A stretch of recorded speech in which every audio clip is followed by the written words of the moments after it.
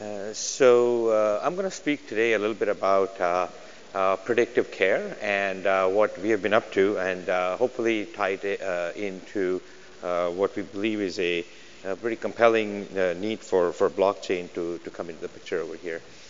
As introductions, I'm Milan Shah. I'm Chief Technology Officer at a company called Biofourmis. We are a vendor and a creator of remote patient management, not monitoring, management solutions. We're fundamentally a data science company that has built algorithms for predictive care. Our algorithms, some of them are FDA approved, and they are known to have predictive power, allowing clinicians to intervene earlier, improve patient outcomes, and so on and so forth. Also happens to be something that you can do remotely, so the patient is at home and so on. I'll get into some depth over here. And hopefully we'll see. I've been amazed at some of the sessions earlier and how these things are converging. So I'll start with talking a little bit about sort of the disruption that we have stepped into. I joined Biofourmis about right at the end of 2019, right before COVID actually was a thing. And prior to that, I had no life sciences experience. So the story I like to tell, as most people would have done, they reach out to their trusted peers, colleagues, etc. And I inquired about this Biofourmis opportunity. And to a fault, every clinician, every person in the life sciences business told me, hey, the good news is that in the next 5 years, this is going to be the big thing. The only problem is when you ask me next year, I'm going to tell you that in the next 5 years is going to be the next thing, right? So it was always 5 years down the road, yeah? And then COVID happened, and we really are, from our perspective, in the very, very middle of this disruption. It's erupting at this point. What is this disruption? So from my perspective, what's really going on is the advent of inexpensive sensors. There's sensors everywhere now, right? And these were obviously, initiated with the smartphone technology and all that stuff.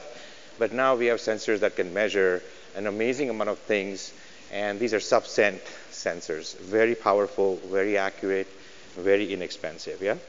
Obviously, generating the infinite amount of data, basically countably infinite amount of data. So you got to store it somewhere. You got to process it somewhere. Comes the cloud. The cloud is here. It works. It's cheap. It's inexpensive, very accessible. So you now have an actual mechanism to process all this data. And then the final piece is what kind of technique can you actually use to process it, right? So I don't really like this AI ML. It's just a buzzword these days, yeah? Neural networks and so on. But as it turns out, this has been under development for the last 20, 30 years, AI ML technology, right? As you'll see, healthcare is the textbook example where this technology works. It's not very difficult. It was basically a perfect sweet spot for doing some of the stuff that we can do with healthcare. Falls in this sweet spot of AI ML. Very quickly, the kind of system that we have built is basically three pieces corresponding to the three disruptive forces. We have sensors on the left-hand side. That's what the patients use. We have continuous sensors. We have episodic sensors, all usually going through some kind of a Bluetooth hub, smartphone, smart tablet type of thing. Going to the cloud. Cloud has all your AI ML, and out comes a actual actionable indicator for clinicians. Get a little bit more depth over here. One of the challenges that the initial foray into AI ML ran into was just like politics, I guess healthcare is not just local, it's very personal. No one person fits a cohort group type of profile, right? So one of the fallacies that the early people ran into with AI ML and trying to apply to healthcare situations was, how do you do AI ML? You build a model, you train it on some set of data, and then you try to apply it to an individual. Well, it doesn't really work. Any kind of model you build for predicting or diagnosing some kind of a situation will be blind to the actual reality of a patient. Patients have comorbidities. They have certain race, gender, et cetera, and they're due for knee surgery 2 months from now. How is the system going to know that, right? And yet, AI ML has to predict that. So one approach we took was to not train the machine learning models on cohort data. Instead, we took the observation that, I mean, this is a marketing slide. I had a slightly different one, and the marketing guys came in. See that thing that says 5 million data points per day? Yeah, that's a pretty impressive number. But if you just divide it by 84,600 number of seconds in a day, that's only about 57 data points per second. Very doable. It's not a huge amount of data coming in, right? So based on that, you can actually just train a machine learning model on the fly. It'll train it on you, and then you can use that information to then predict what might be going on with you. And then what you also see on the slide is a context. One of the interesting things is, it's interesting, Hippocrates 2,400 years ago, amazing things that are excluded from medical sort of science, right? As an example, movement is not a clinical indicator. There is no science to understand movement. And so what happens is, you take heart rate, you take respiratory rate, you take your ECG, et cetera, and you climb up the stairs. Because movement is not a clinical input, that actually looks like a clinical incident. You go up the stairs, and if somebody's monitoring you remotely, it's going to look like something bad has just happened to you, right? Well, so you take additional information like movement, like even the weather, humidity. Humidity has an effect on how much pain you feel, for example, right? So you take all of those, you throw it into machine learning models, your own data, throw that into machine learning models, and out comes something that actually is able to predict. Let me give a couple of examples that have been very successful for us. So we started working with companies that are working on CAR T treatment. So again, very quickly, CAR T is, I know very little about it other than how to spell it finally, right? Basically, take your own white blood cells, mutate your genes, infuse you with that, and it's a very effective cancer therapy. Personalized cancer therapy, right? Very, very powerful, very single infusion and so on.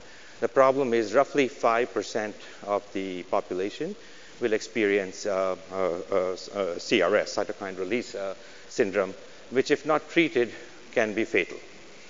The result of this is that anybody undergoing CAR T today is hospitalized for 30 to 90 days in order to catch the 5% chance that you might experience something that's fatal, right? So you can take technology like ours and instead just send the patient home. We can predict 6 hours, 8 hours in advance that your physiology is looking like something that looks like CRS. Maybe you should head back to the hospital, right? That frees up a humongous amount of cost associated with CAR T treatment, the 90 days of hospitalization, where most of the people are wondering why they're there. Yeah? Here's something that's a little bit more current. Our technology for predicting was actually FDA cleared in 2019, before COVID. But remember the theory, right? That I'm training my model on you. If you deteriorate, I can detect it.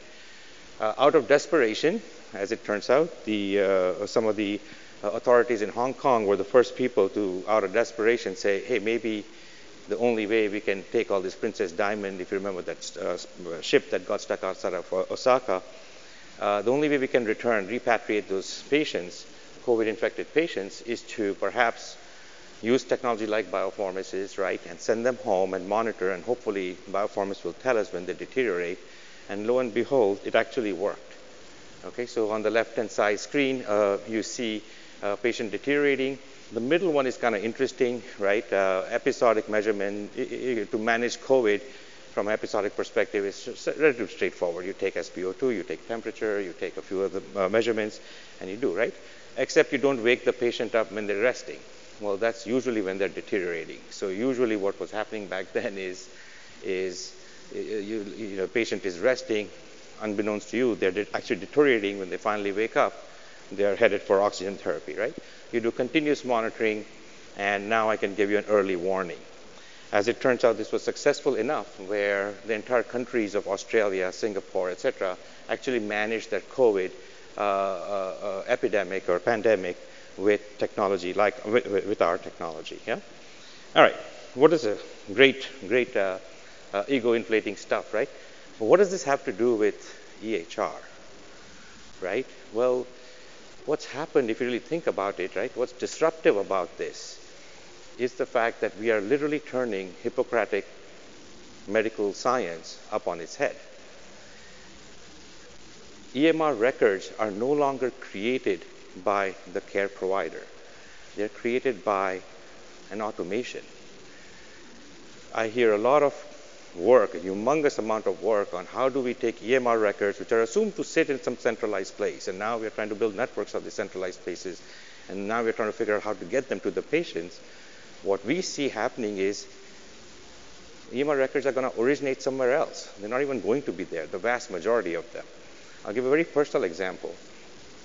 My dad happens to be a 20-year-old heart failure patient, meaning he's been a heart failure patient for 20 years. Long story about why we managed to put him on my system or our system.